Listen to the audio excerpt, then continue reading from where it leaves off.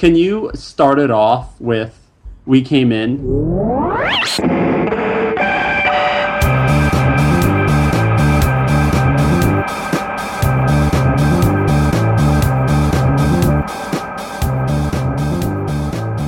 Hello, welcome back to Nerd Geek Dork. This is our podcast where we discuss the nerdy, geeky, dorky side of pop culture. I'm Pete the Retailer, and with me, as always, is L. Adam. Hello. Today we're talking about, we're back to music. We're talking about an album that's easy to geek out about. It's Pink Floyd, The Wall. The Wall is an album by Pink Floyd that was released in 1979. It was followed up with a theatrical adaptation in 1982, also titled The Wall. Or was it Pink Floyd, The Wall, Pete? Yeah, I believe it's Pink Floyd, The Wall by Roger Waters. But we'll get to that. Yeah, but it has a gigantic following. People love it. I have not seen the movie. I've only seen snippets. And until 5 hours ago, I'd never listened to the whole album. Yeah, that's another... I'm glad that you have a fresh set of ears on that, which is something I think we try to keep doing, that at least one of us is unfamiliar with what we're talking about. So it's an outsider's perspective. But our insiders, the guys who we brought on who know a whole lot about Pink Floyd and The Wall and Roger Waters and everything about it. We've got Anthony, who's been on before. You guys have met him, and we've got Alex. That name sounds familiar. Yeah, so those clever listeners will know that Alex and I do another podcast called Star Wars Minute, which we analyze each and every individual minute of Star Wars. But he's also a big Pink Floyd fan, so we brought him on to talk about The Wall. Did not make any references or allusions to Star Wars, which was difficult. Yeah, that's true. Yeah, you're thinking back to see if you could... Yeah, I'm trying to think. No? But yeah, they're totally trying to sell us on this because I'm still kind of fresh on this, and you're kind of not a big fan of this particular album. Yeah, it comes out pretty quickly that despite being a big fan of Pink Floyd recently, I've gotten into them, but I don't like The Wall. So we'll talk about that. We'll cover it. They'll tell me what they like about it. I'll tell them what I don't like about it. And Adam will talk about listening to it at 5 o'clock this morning. Yes. So let's just jump into it. All right.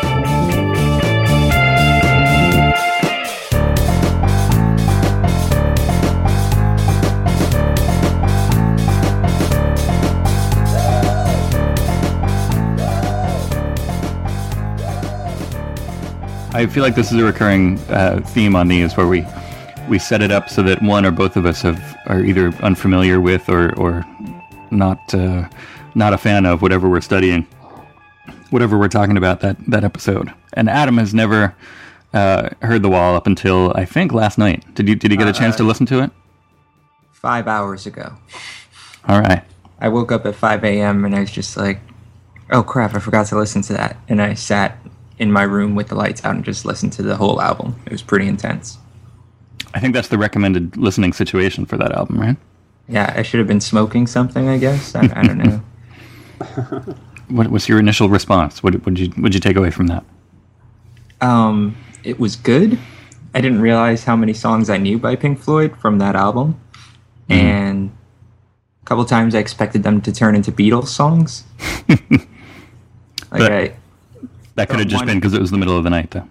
True. But I feel like one I was expecting to turn into The Fool on the Hill. Because I think it starts Day After Day. Yeah, that's one of my turns, I think. Yeah, Day After Day, Love Turns Gray. See, it's a good thing we have these guys on. Man. And Night After Night. We pretend it's all right. So Adam, did it make any sense to you, like as a narrative, such as it is? Can you relate the story to us? I probably could not. No. I think without the movie, I think it would be incomprehensible as a, like, this happened, then this happened, then this happened. I even hesitate to use the word narrative, but there's a sequence of events. But I would say the first half is easy to follow, and the second half just gets kind of crazy. Mm-hmm. See, that's accurate. Even I still haven't. It was my goal to go back and do it for this, but I still haven't watched the movie in its entirety at any point. Like I've seen bits and pieces here and there, but I think, even with the benefit of the movie, maybe the movie even made it more kind of Murky. confusing for me, yeah, because it seems like there's a couple of different themes going on at once that don't necessarily overlap that well. Maybe there's a beautiful tie-up in the at some point in the movie that I've missed watching. That's one of the scenes that I haven't seen is where it all comes together in one perfect scene. But it's the trial. Did you watch The Trial, Pete? Not recently. I'm aware of its existence. Well, I think the animation in general is the highlights of all the animation bits are great in the movie.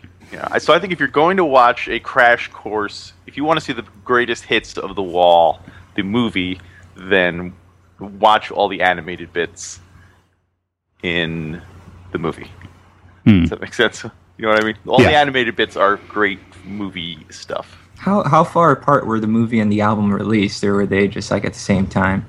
A couple of years, right? The album came out in 79, and the movie came out in, 82?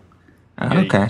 Somewhere around there. I think they were both... I think there was always conceived as a kind of... that there would be a theatrical movie. Yeah, that's what I was wondering, if it was like it was a part of a plan. Although I did notice that the... recently going back, and I just watched the very beginning yesterday or the day before, that some of the music is different, so it's not just it's not just like, this was the movie that we conceived for this album, and here it is, here's what's going on while you're listening to this album. It's like, actually, some of the songs are different takes, and some of the songs from the movie aren't on the album, I think. Yeah. And vice versa. Yeah. And like Bob Geldof sings In the Flesh. Yeah. And Empty Spaces is replaced with What Shall We Do Now? And there's like When the Tigers Broke Free. There's a whole bunch of different things. Some songs are extended. That's when I first noticed that it was different, was when Bob Geldof was singing In the Flesh, because I was like, oh wait, this isn't so bad. Oh wait, that's because Roger Waters isn't singing it.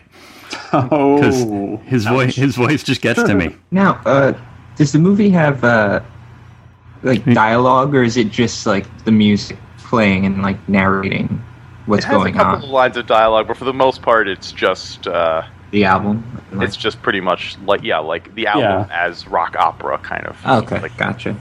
I think like Bob Hoskins has like one line where he plays the manager, and there's a couple of other 1 or 2 line segments, but don't think that any additional dialogue is going to clarify what's going on, because the movie needs to help make things more obvious, but there's nothing in the audio that will help you very much.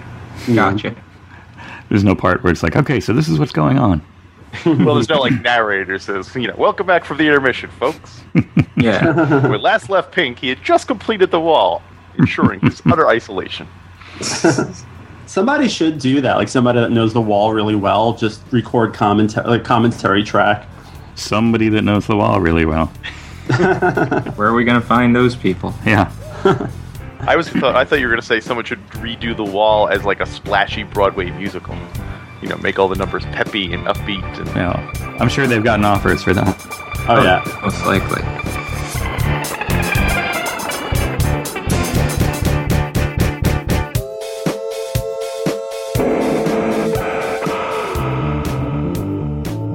I don't think I've mentioned this before on this show, but my Pink Floyd thing was that at some point in high school, junior high school, I had this kind of revelation that I was just listening to a lot of classic rock stuff, quote-unquote classic rock stuff, because I was supposed to listen to it. Like, it was just like, oh, that's what you're supposed to listen to, and not because I actually was enjoying it. And so I was like, all right, let me reassess everything that I listen to here and see what I like and what I don't like. And so I basically just kind of threw everything out, not literally, but I was just like, all right, I don't like any of this stuff. Now let me slowly let it back in one by one, kind of, analytically, critically. And Pink Floyd was a long time coming back, because for a while I was just kind of like, I don't like any of this, do I? And gradually, actually through conversation with Anthony, he kind of broke through once and played Adam Hart Mother for me, and was just like, look, these guys are like just, weird and being experimental and interesting. And then that kind of opened a little gate, and then slowly it all flooded back in. But The Wall is still not back in there. So if you like Pink Floyd, you tend to like early Pink Floyd. Yeah, slowly it inched back up through time. That like just the most recent album that I've become a huge fan of is Dark Side of the Moon. Just like a year or two ago, maybe a little bit longer, maybe 2-3 years ago, there was another kind of breakthrough, and I was like, oh wait, Dark Side of the Moon is awesome. And you like all of their more obscure stuff, like More and Obscured by Clouds and Metal. Yeah, Whereas totally. The normal fan just likes The Wall, Dark Side of the Moon, Wish You Were Here.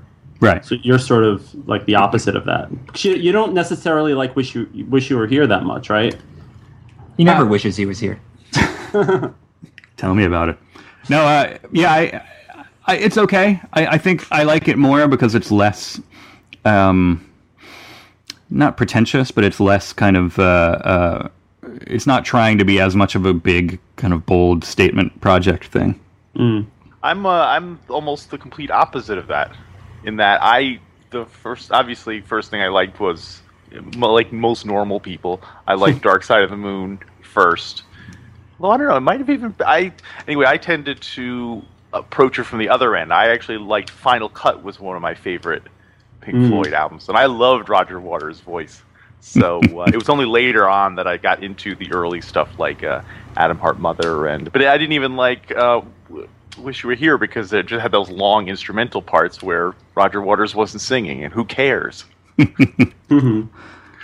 So yeah, it's funny because it's I can see Adam, you brought up the Beatles, and I tend to go kind of the other way with the Beatles. Like I like the more stuff that some people might call pretentious, like some of the John Lennon stuff, which tries to be more important.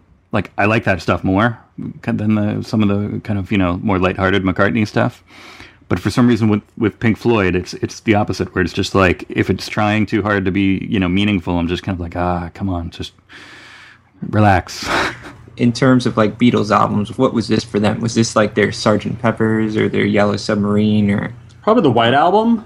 Yeah, maybe because it's just a double album and there's a lot of songs, but it's a double album with a white cover. With a white cover and a lot of songs. Okay, it's hard to compare it to a Beatles album because none of the Beatles ever became as kind of dominant as Roger Waters was as both songwriter and as kind of like band leader. Like there's no way John Lennon or Paul McCartney would have put up with the other one saying, yes, I've written 25 songs and now we're going to record, you know what I mean? Yeah, McCartney waited till everyone else was dead. Yeah. It would probably be, imagine if Paul McCartney had really taken over the band after the death of Brian Epstein and then was kind of like, which he kind of did anyway. Anyway, this is turning into a Beatles podcast. Yeah, Roger Waters' personality definitely dominated the second half of Pink Floyd's, career, and that the albums were kind of driven by his mania for depression and isolation and examination of insanity and stuff. Now, is that for better or for worse for their career and just the overall music? Well, ultimately, it wound up kind of breaking up the band because the band got sick of doing Roger Waters' depressing songs. But, certainly that was when they had their most commercial success, was during the early Roger Waters dominated era. Dark Side of the Moon, Wish You Were Here, and The Wall, I guess, were probably their three biggest selling albums. Yeah. No, wait, what order? Dark Side is the first of those three. Yes. I get the order confused, that this is... Like we said, 79, 80 or so. So this is before the Final Cut, but after Wish You Were Here? Yeah, it goes Dark Side of the Moon, Wish You Were Here, and then Animals is in there, but we're not talking about that. And then The Wall, and then... Yeah. Oh, wait, Animals is in the middle of that? Yeah, Animals was 77, Wish You Were Here was 75, and The Wall was 79. And Final Cut was the last album the last Pink Floyd album with Roger Waters. That was 83. Right. But it was really, it was just Roger Waters with the Pink Floyd name. I think David Gilmour sang on like one or two songs and played guitar, and that was it. Yeah. Yeah. Even though it's closer to the White Album in that it was Roger Waters using Pink Floyd as his backing band. Yeah, much the same way they say about the White Album. So he owns like all the rights to everything. Like he's free to use the name however he wants. Well, not the Pink Floyd name now. No, there was a huge court battle. Maybe it wasn't huge, but it was pretty big. And in the late '80s, there were two. I remember there was one time they were both touring. The Pink Floyd, which was still David Gilmour, Nick Mason, and Richard Wright, and then there was Roger Waters doing his own shows. And Pink Floyd would like sell out giant arenas, and Roger Waters would just sell smaller, like maybe 5,000 seat places. And he was doing basically the same songs. So just that Pink Floyd name was what was the draw. So it's like right. Black Flag now, Black Flag and Flag. Yeah. Well, nobody's touring as Floyd. Although maybe they should. Yeah. All right, you're Pink and we're Floyd.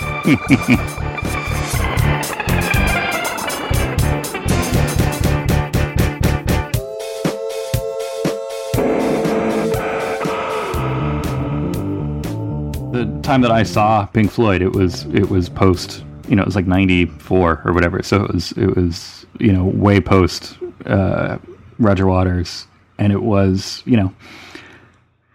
it was okay. It was fun, but it was like it's mainly just the kind of the experience of like, yes, I saw Pink Floyd. Like you should get like it's like a passport stamp or something, and it's just like it's not.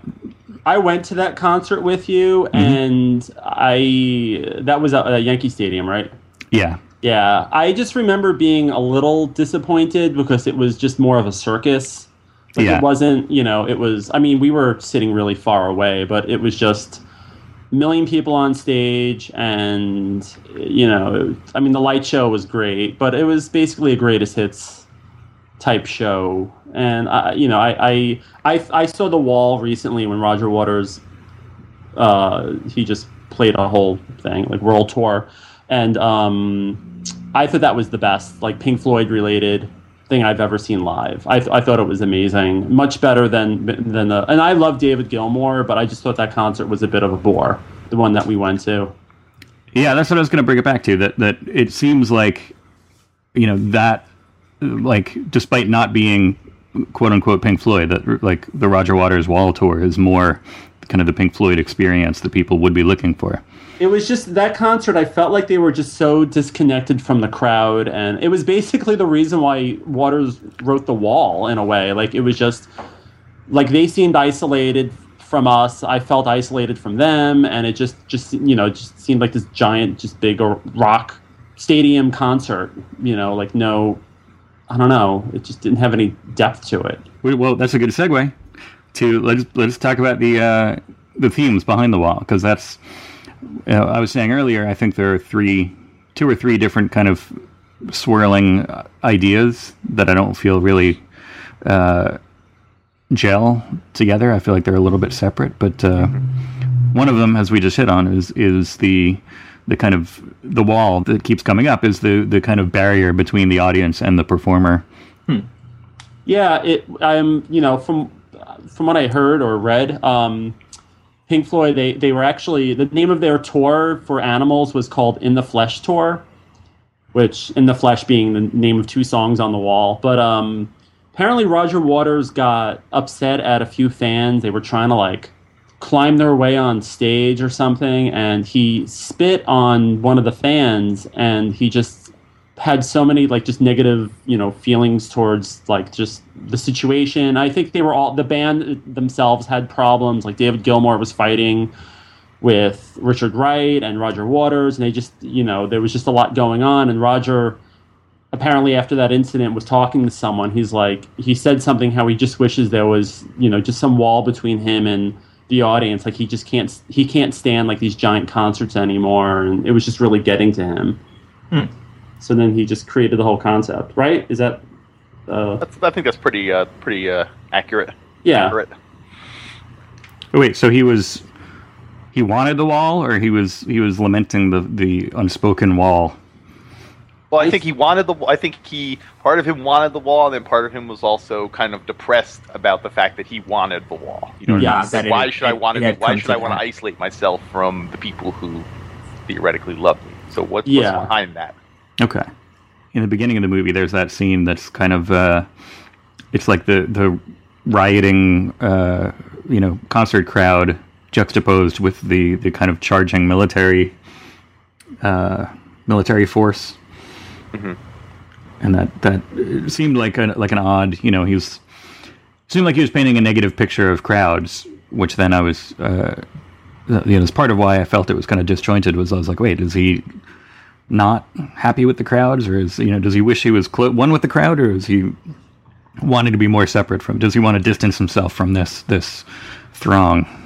It's probably an ambivalent relationship because, as especially obvious in the movie, there's the band and the character of Pink sort of take on this kind of fascistic tone, and I think that was the other thing that was maybe that troubled Roger Waters, was this kind of like adulation of the mob of sort of like the rock star as this figure of worship. And probably another thing that probably may have made him uncomfortable about these stadium tours is an audience of 60,000 people clearly worked up into a lather over their songs.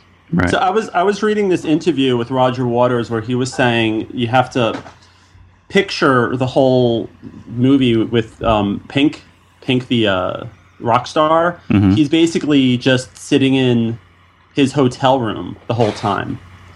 And all of these ideas, like he's not actually performing that concert, that's all in his mind. And he's just isolated in a hotel room. He's away from home. I think he's in the States on tour.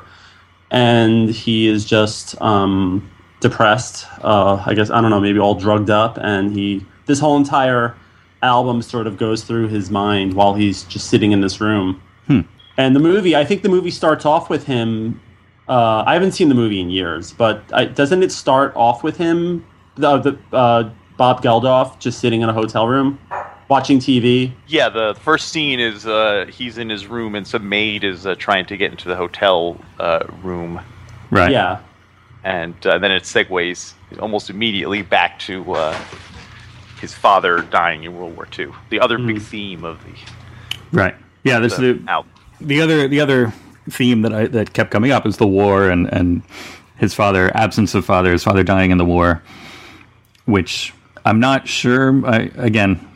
Probably I need to go back and watch this trial scene, but he was trying to draw kind of, if not parallels, at least kind of like causation between the two, or some kind of connection that I didn't really feel.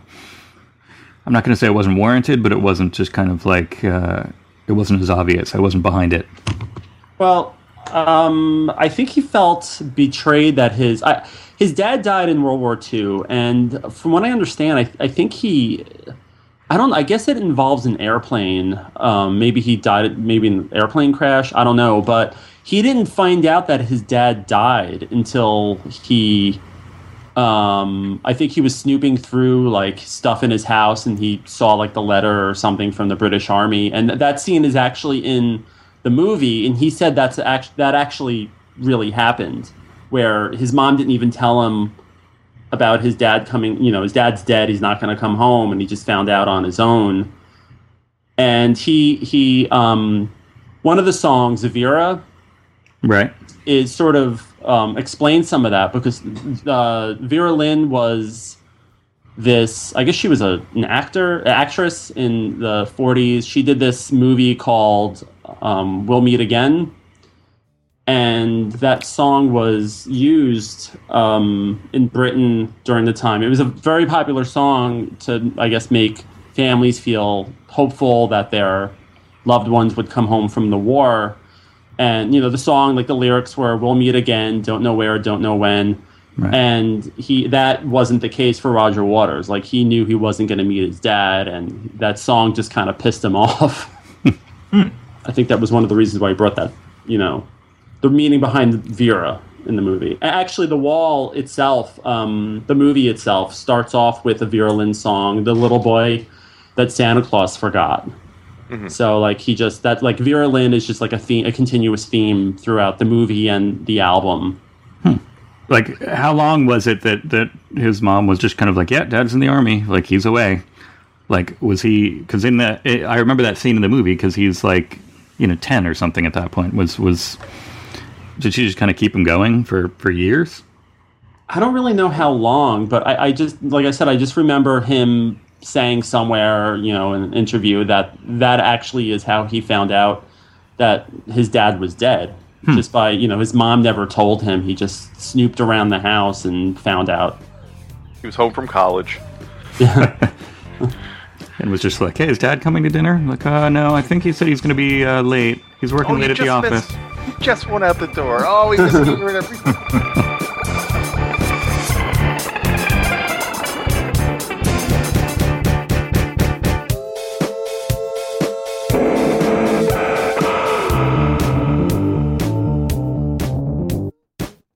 The third kind of main one that I noticed was the kind of education and kind of being a kid and being, just kind of oppressed by the educational system. Which again, the man.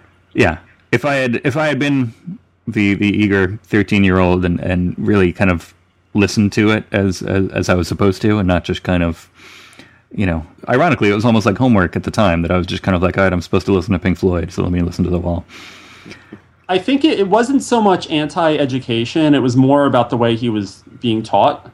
Right. And in the movie they show the image of the students with the masks on. Looks, they almost look like sheep going through the meat grinder, like they're just cogs of the machine. And which I know that just totally made me think of the opening credits to You Can't Do That on Television. Which I think, if I'm not mistaken, You Can't Do That on Television started in the late 70s, so it might have been they might have gotten there first. I don't know. But yeah, that kind of I don't know. Like I understand it, and like I'm not against it. It's just the kind of the way that it's painted. It seems kind of whiny. Especially, like, one of my favorite parts of the whole thing that we used to quote all the time when I was younger was that if you don't eat your meat, you can't get any pudding. When it's presented kind of in that context, it's like, man, the man was saying that we have to eat our dinner before we get dessert. Like, screw that. And it's like, all right, well, that, like, why are you complaining about that? That's just kind of like... Pete, do you quote that in The Office a lot or something? What? Do you ever quote that line? Possibly. Because when it started, and I was just like, wait, I know this. Like, I've heard someone say this line a lot. Yeah, it's for some reason that's one of the things. That's the main thing that I got out of The Wall, I think, was if you don't eat your meat, you can't get any pudding. How can you have any pudding if you don't eat your meat? Gotcha. Well, there's a scene in the movie where Pink, the young Pink, he's in school and he's writing poetry, and the teacher picks up his poem and reads it to the class. His poem's actually the lyrics to Money. Oh, right, Money, yeah. Yeah, and, he basically, the students laugh at him, and he's discouraging his creativity. And, maybe it was along those lines, Pete? He wasn't allowed to be creative? Yeah, although, I don't know. I'm projecting a little bit, maybe, but it was like there's nothing that creative about eating your dessert first. Although now, again, having mentioned You Can't Do That on Television, in my head, when you just brought up that scene, in my head it's Ross from You Can't Do That on Television who's reading. Like, the teacher is Ross. Do the voice. I wish I could do a good Ross. I don't. If John was here, I was thinking of. I thought you meant Barth. Oh no, Barth would. Oh yeah, he's a cook, so he'd be like. Oh, that would be great. I know you got Adam. You just heard it. We've established that I'm not a fan. You guys both, Alex and Anthony, you guys both like The Wall.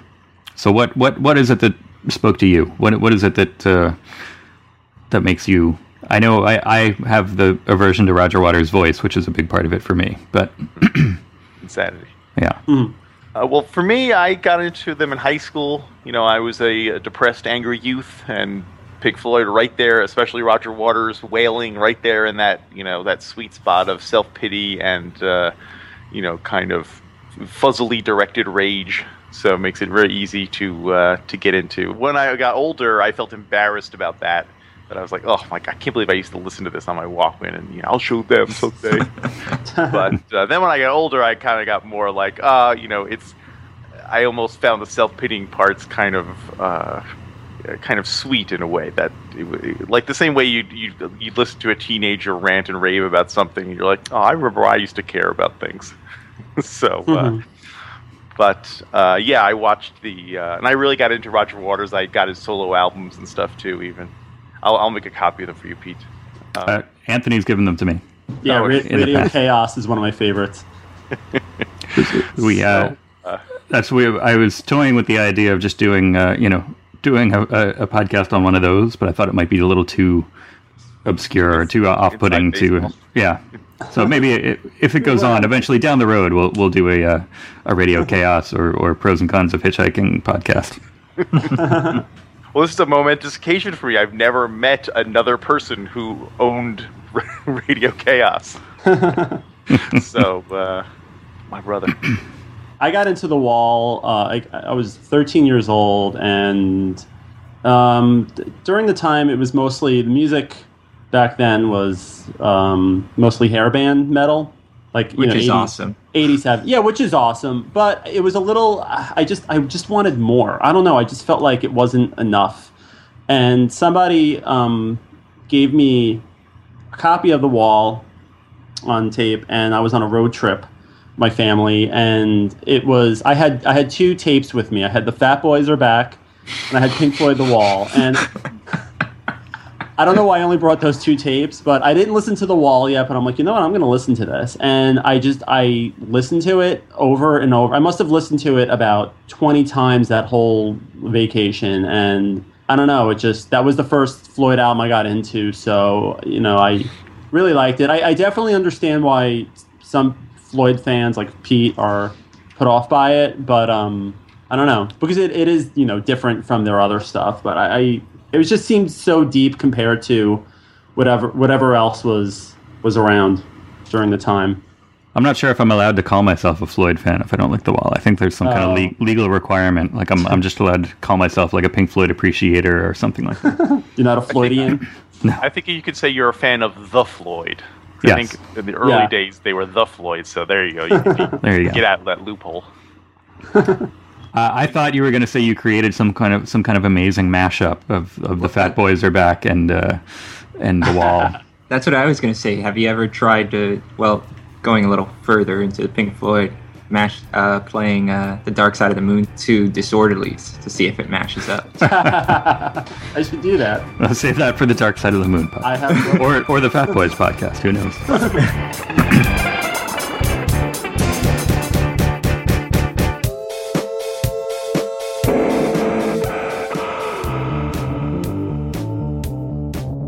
Speaking of in the movie they show that bit where the young Pink, is reciting Pink Floyd poetry. Then there's a kind of neat parallel to that, because in one of the last scenes we see an adult Pink, and he's sobbily reading his poetry in the men's room stall. And I'm pretty sure the lines he's reading would show up either on the final cut or even possibly a Roger Waters solo album. Anthony, could you confirm that? Yeah, he. I used to know what he was singing, but now I don't remember. Oh my God, I used to know this too. Isn't it from the final cut? It's not When the Tigers Broke Free. That song's actually in the movie. Right. Doesn't he sing, I want to go home, take off this uniform? No, that's in the album. Well, he does sing that, but before that, when he first... Do you remember me? Yes. Do you remember me the way we used to be? Do you think we should be closer? Which is from the final cut. That's right. That's right. What song is that? But I guess that makes sense because the movie would have been being filmed while the final cut was also... They were working on that, so it's not that crazy of a coincidence. Yeah. Right. It's not like years later. Yeah. Or years earlier. Your possible pasts. There you go. Yeah. So there you go. Deep cut. Well, that's another. The final cut has this. The way that it's credited is similar to the way that the movie is credited, right? That I don't think it on the the actual album of The Wall, I don't think it says, Pink Floyd The Wall by Roger Waters. But I know in the movie that starts out like that, and then the final cut is like, Pink Floyd The Final Cut by Roger Waters or something like that, right? Yeah. The final cut in some way is sort of like a continuation of The Wall, maybe the war story. I mean, there's an image on the back cover of a soldier with a knife in his back. Mm-hmm. So I always just pictured that as that's Roger Waters' dad, and the knife, I guess the British Army put that in his back for some reason. I don't know if going back to what I was saying earlier about how he died. In my mind I always pictured like the British Army like bombing the bunker bombing the bunker that he was in. Like it was like a total accident. I don't know if I read that somewhere or if I made that up. But and that always explained the knife in the back. But again, I'm just making this up. Well, it's funny actually because I was going to say that from what I've heard, the knife in the back was Roger Waters. Roger Waters was apparently not very happy with The Wall, the movie.